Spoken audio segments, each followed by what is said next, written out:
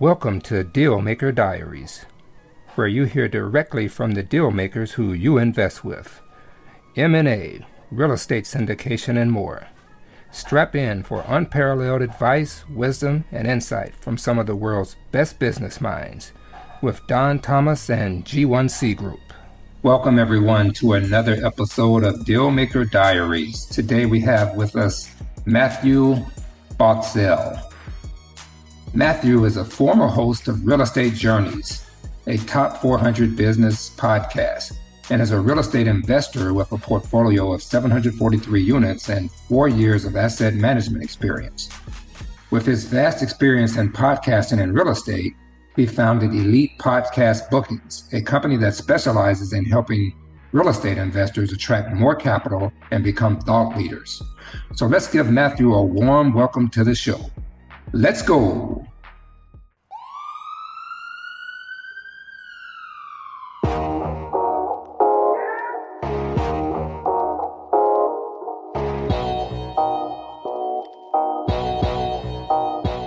Hey, Matthew, welcome to the show. Nice to see you. Donald, always a pleasure to speak with you, my friend. Yeah, likewise. So, Matthew, before we get started, why don't you introduce yourself to the listeners and tell us a little bit about yourself and what you have going on right now? Yeah. So, let's see. So, we're chatting a little bit off air, but currently you're in Japan. I'm in Chiang Mai, Thailand. Right now, my primary focus is I'm the CEO and founder of Elite Podcast Bookings, which basically helps specialize in real estate professionals and real estate investors basically scale their brand by going on other people's podcasts and leveraging their platforms and helping them attract more deals, capital, and basically help build their brand. So before that, short backstory, I left the States back in 2016, traveled the world, fell in love, got married, came to Thailand, and then I wanted to get involved in multifamily. So I basically was like, well, how do I get involved with multifamily real estate when I'm halfway around the world? I basically got in bigger pockets, started networking, started a remote mastermind or digital meetup, whatever you want to call it. And that lasted about 2 or 3 months. And I had anywhere from 6 to 8 people attending. Wasn't anything crazy, but one person that basically was involved in the story, they saw what I was doing, saw my progress. Then they connected me with the CEO of a company that I was working at, a private equity company. And it was basically ground up private equity real estate. And I started doing some stuff for free, started helping with underwriting, started basically doing marketing, started basically just adding value to the company. And then over time, I became partners on the deals. Now I have 700 plus units in my portfolio. And I just recently decided to transition to the Elite Podcast Bookings and try and scale the business from here. So long whirlwind there for you, but that's where I'm currently at. Okay, awesome. Yeah, and I think that's how we met, through your Elite Podcast Bookings. You've brought many guests to this show as well, so I think you're doing a great job there. For sure, so, much appreciated. So why don't we dig in and talk about a little bit about capital raising for deals. I know you've worked in that scenario. So what would you say we wanted to talk about the 4 habits of highly successful capital raisers, as we know that's probably for sure. a very important part of the deal. But everybody knows, like, in the current state, right? Basically, real estate is almost like a good old boys club, right? It's a networking club. It's like, it moves slow. It's about shaking hands and kissing babies, right? So the old way, right, the analog way would be you attend this conference basically in person, right? So the new digital way is basically using other people's, or using platforms or other people's platforms, or using some form of media to help exploit and grow your brand. So you, Donald, you have a podcast, which is great. And you're reaching, hundreds and thousands of people per episode, right? And you were just talking, hey, maybe, moving down the line, you want to do 1 podcast episode a week. You want to do 2 podcast episodes. So if you're, let's just say on average, you're doing 1,000 podcasts or 1,000 downloads per episode. And now all of a sudden you're doing 4 episodes. Well, now you have 4,000 listeners per episode coming to your platform. Let's say you did 2, or let's say you grow your audience or you triple your audience. So if people are wanting to basically attract more capital, right? Which everybody obviously does in the real estate industry. One way to do it is through the digital form of media, right? And that's basically going on other people's podcasts. And the example I just gave before, if you're going on 2 podcasts, other people's podcasts, minimum a month, you do that for 12 years. I'm not 12 years. I'm sorry. 12 months. You do 24 podcasts, right? That's, let's say you're on Rod Khleif's, you're on Whitney Sewell's. These are bigger tier podcasts. They average around 50,000 downloads per episode. Now, and just if you went on those 2 podcasts for 1 month, you've already been exposed to 200,000-ish people, right? Already that have listened to your story, heard who you are. And, with the digital form of media, right? People need to like you, know you, and trust you. And that's one of the things that you're doing, is establishing yourself with a digital footprint. As much as people like you, they might not invest with you because they hear you one time. But if they hear Donald twice, they hear you last week, oh, he's about to have a 2-year anniversary, like with his podcast. Like, these are things that you cannot fake. You cannot fake credibility. You cannot fake your audience. You cannot fake your views. You cannot fake your downloads. So, this is one of the ways that basically people are smart people that are wanting to leverage their time and be exposed to more people.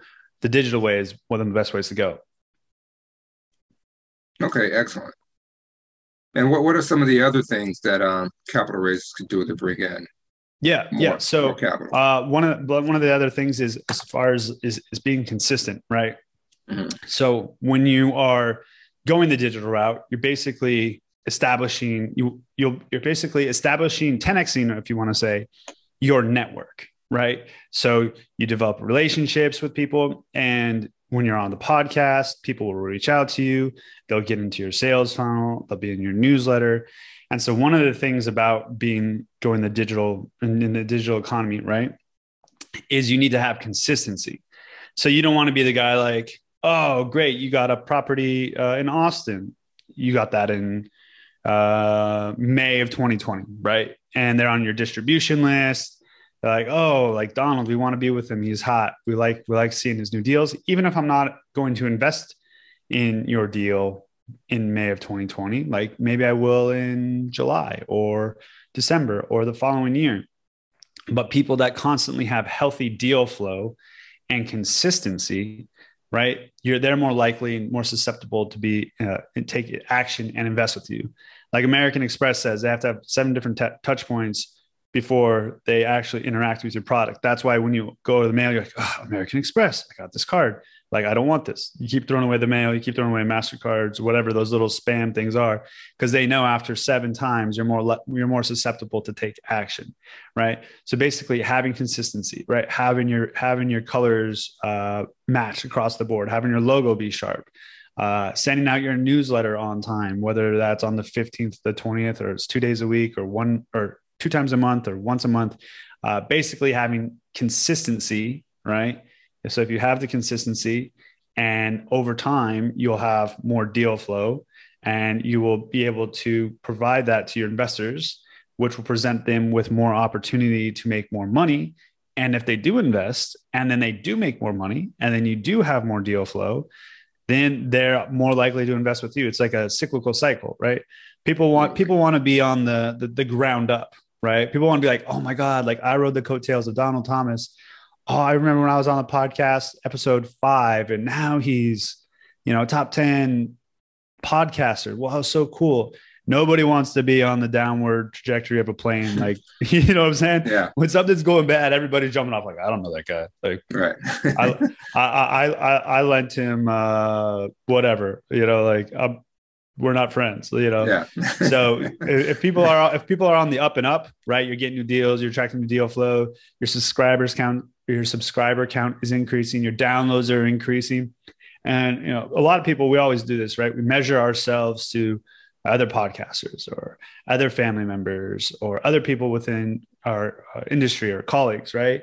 But it's like, hey man, if last week you averaged 500 downloads and next month it's 510 and then the next month it's 600, right? It's gradually, then suddenly.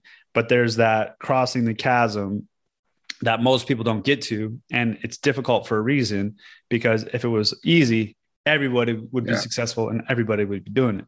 So it's a testament to your character that you have almost reached 200 podcast episodes, right? And you have probably seen a lot of success from now until previously of 2 years ago. Like it's completely different. You speak different, you act different, and everything. So I would say consistency across the board, and that will basically help you attract more capital, deal flow, et cetera, and gain credibility. Okay, good stuff. Good stuff. All right, so now I want to spread. I want to gain more exposure, so I'm going on different podcasts, like you mentioned, Hunter Thompson, Rod Khleif, Grant Cardone. So, what are some things I should never be doing as a podcast guest? So I would say, I'll just start with I'll start with some softballs here. So one thing you should be doing, right? Think about it. So if this is the digital economy, right? So vice versa, we'll go to analog. You're at a conference. Guy walks up to you. He's in a disheveled suit, 5 o'clock shadow. Maybe he was out at the bar, or maybe you saw him at the bar in the lobby for a little bit, smells like whiskey, whatever. It's a bad first impression, right? So you're like, you're already kind of like, I don't want to talk to this guy. Maybe you do, maybe you don't. So first impressions, if you think of it in the real world. Now, if you think of it in the digital media space, right? So people are going to be listening to this podcast episode. Does he have high quality visuals, right? What does his background look like? Is it disheveled? Does he have a green screen? Is he at his house? Does his background look messy? Does his camera look good? Does his lighting look good? Does he look professional, right? How does his sound quality sound? I mean, how many times have you seen somebody who you thought was going to be professional, and then you heard them or you saw them on YouTube and they're like, oh, today, like I don't have my headset. And it's like the host sounds like a rock star. And then the guest sounds like he's talking out of a tin can, right? You're automatically like you're automatically miscombobulated, right? Yeah. So having good audio, having good visual, having a good background, being professional, right? Showing up on time, sending follow-ups, thanking people for their time. Basically you want to be easy to work with, right? These are very simple things, but most people don't necessarily do them. And then I would say the big thing is your call to action, right? So at the end, at this podcast or other people's podcasts, I might say, hey, what's the best way to get in contact with you? And people say, hey, Donald, thank you for your time. I really like talking real estate. You can find me on LinkedIn. I'm also on Instagram. I'm also, here's my email and here's my phone number, right? It's like, oh my God, Instagram, phone number, LinkedIn, like where do I go to contact this guy, right?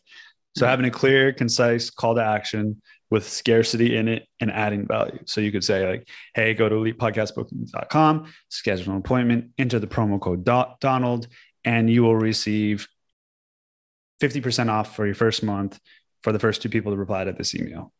Clear, concise, call to action. So I would say everything I said before, as far as like the professional audio, professional video, have good messaging, right? And then have a strong call to action. So these are what people usually don't do. So those are things they should avoid: having bad video, having bad audio, and a bad call to action. Okay, good stuff to go on. And in your experience in real estate, what are some unusual ways you've seen people leverage their real estate business?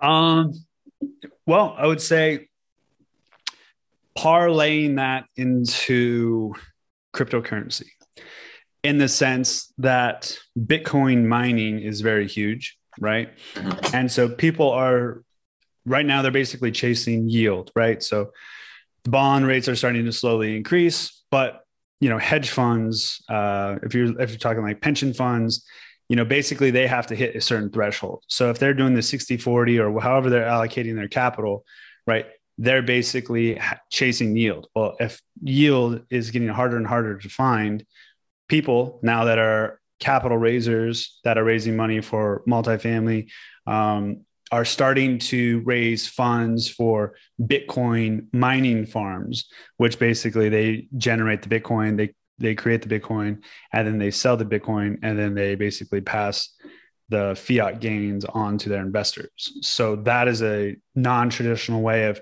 you wouldn't think of like, well, if I'm getting into real estate, how would I get into cryptocurrency? Like, so basically people are starting to realize that, you know, with Bitcoin mining farms, they're a great revenue stream, consistent, and that would be an untraditional way that people are basically using their real estate business to help generate capital from their investors and parlay that into the cryptocurrency space.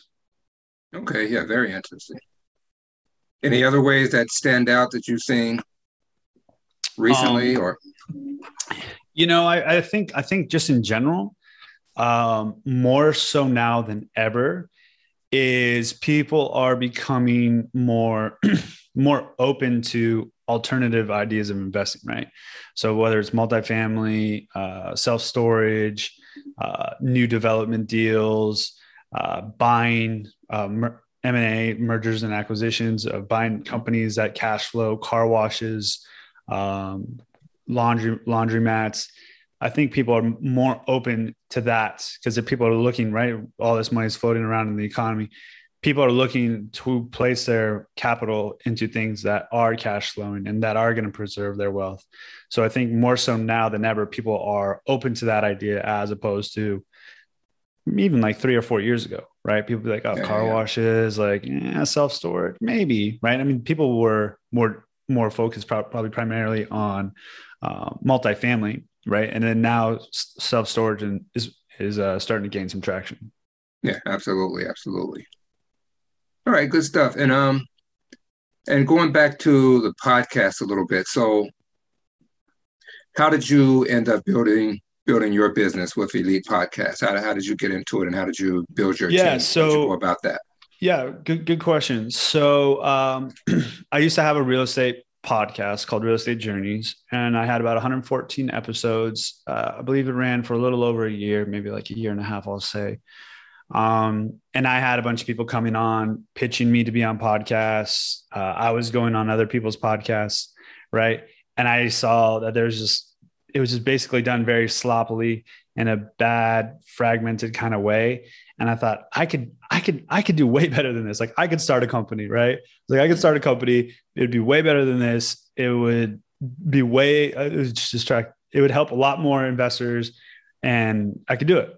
And so I thought, well, hell, why don't I just try this real quick? So I created a minimum viable product. I gathered some emails, created a one-page website, quickly created a distribution list, sent out some feelers as far as like starting the company.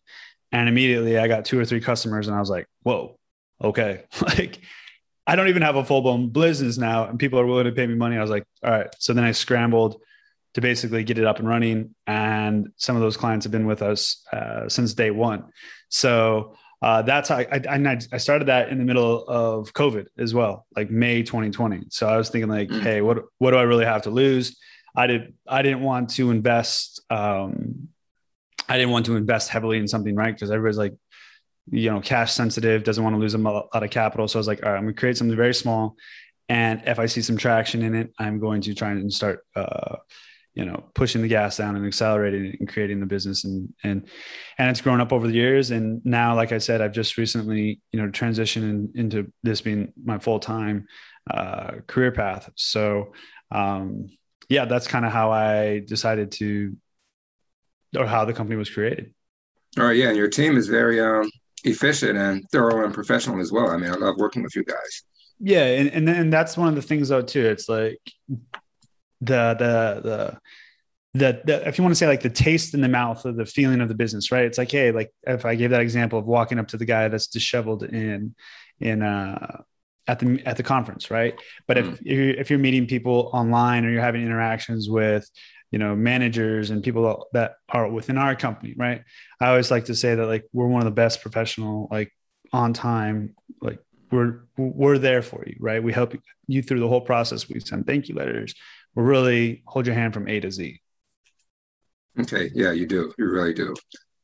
All right. Very good. Very good. So let's hop into the lightning round real quick before I let you off. And for sure, you're pretty busy. So Matthew, what book or books have greatly influenced your life?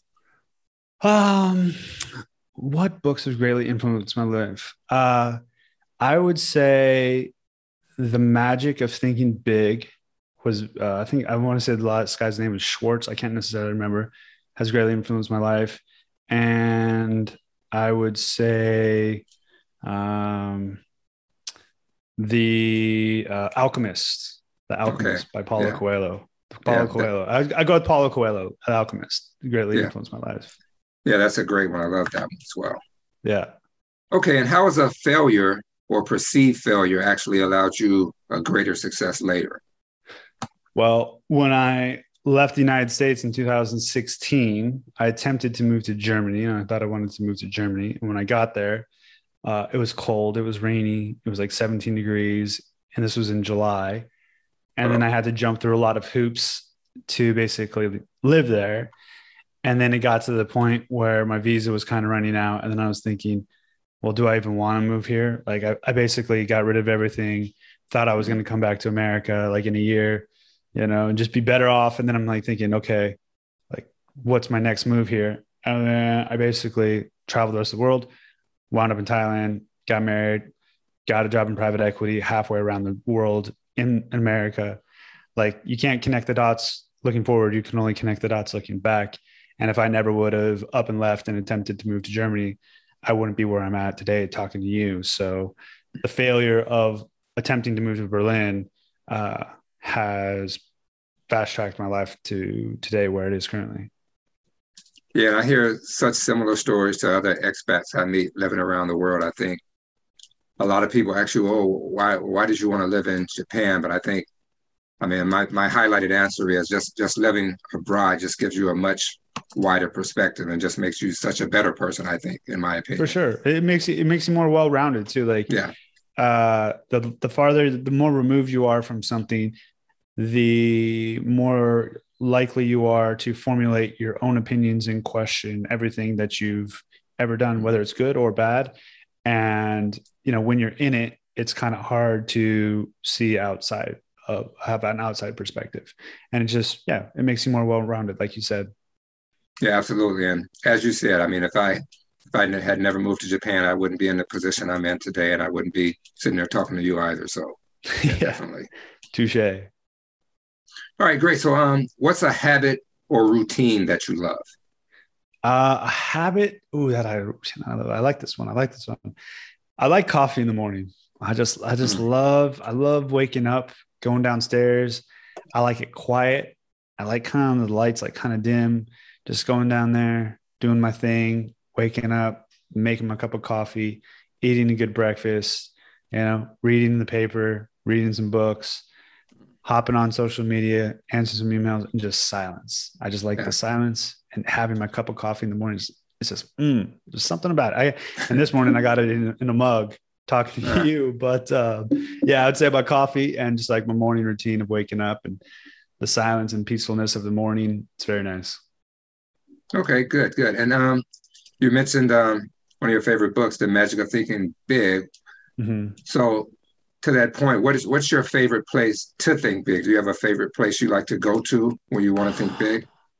I would say that um, some of my best ideas have popped in my head when I'm on a walk, I'm at the gym, or I'm driving.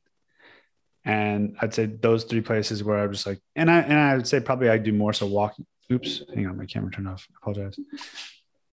No worries. There we go.